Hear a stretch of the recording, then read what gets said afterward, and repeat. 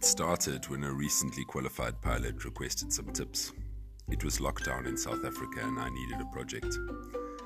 I realized I had a few stories to tell and awakened to the idea that I knew a lot of top pilots around the world with many stories to tell.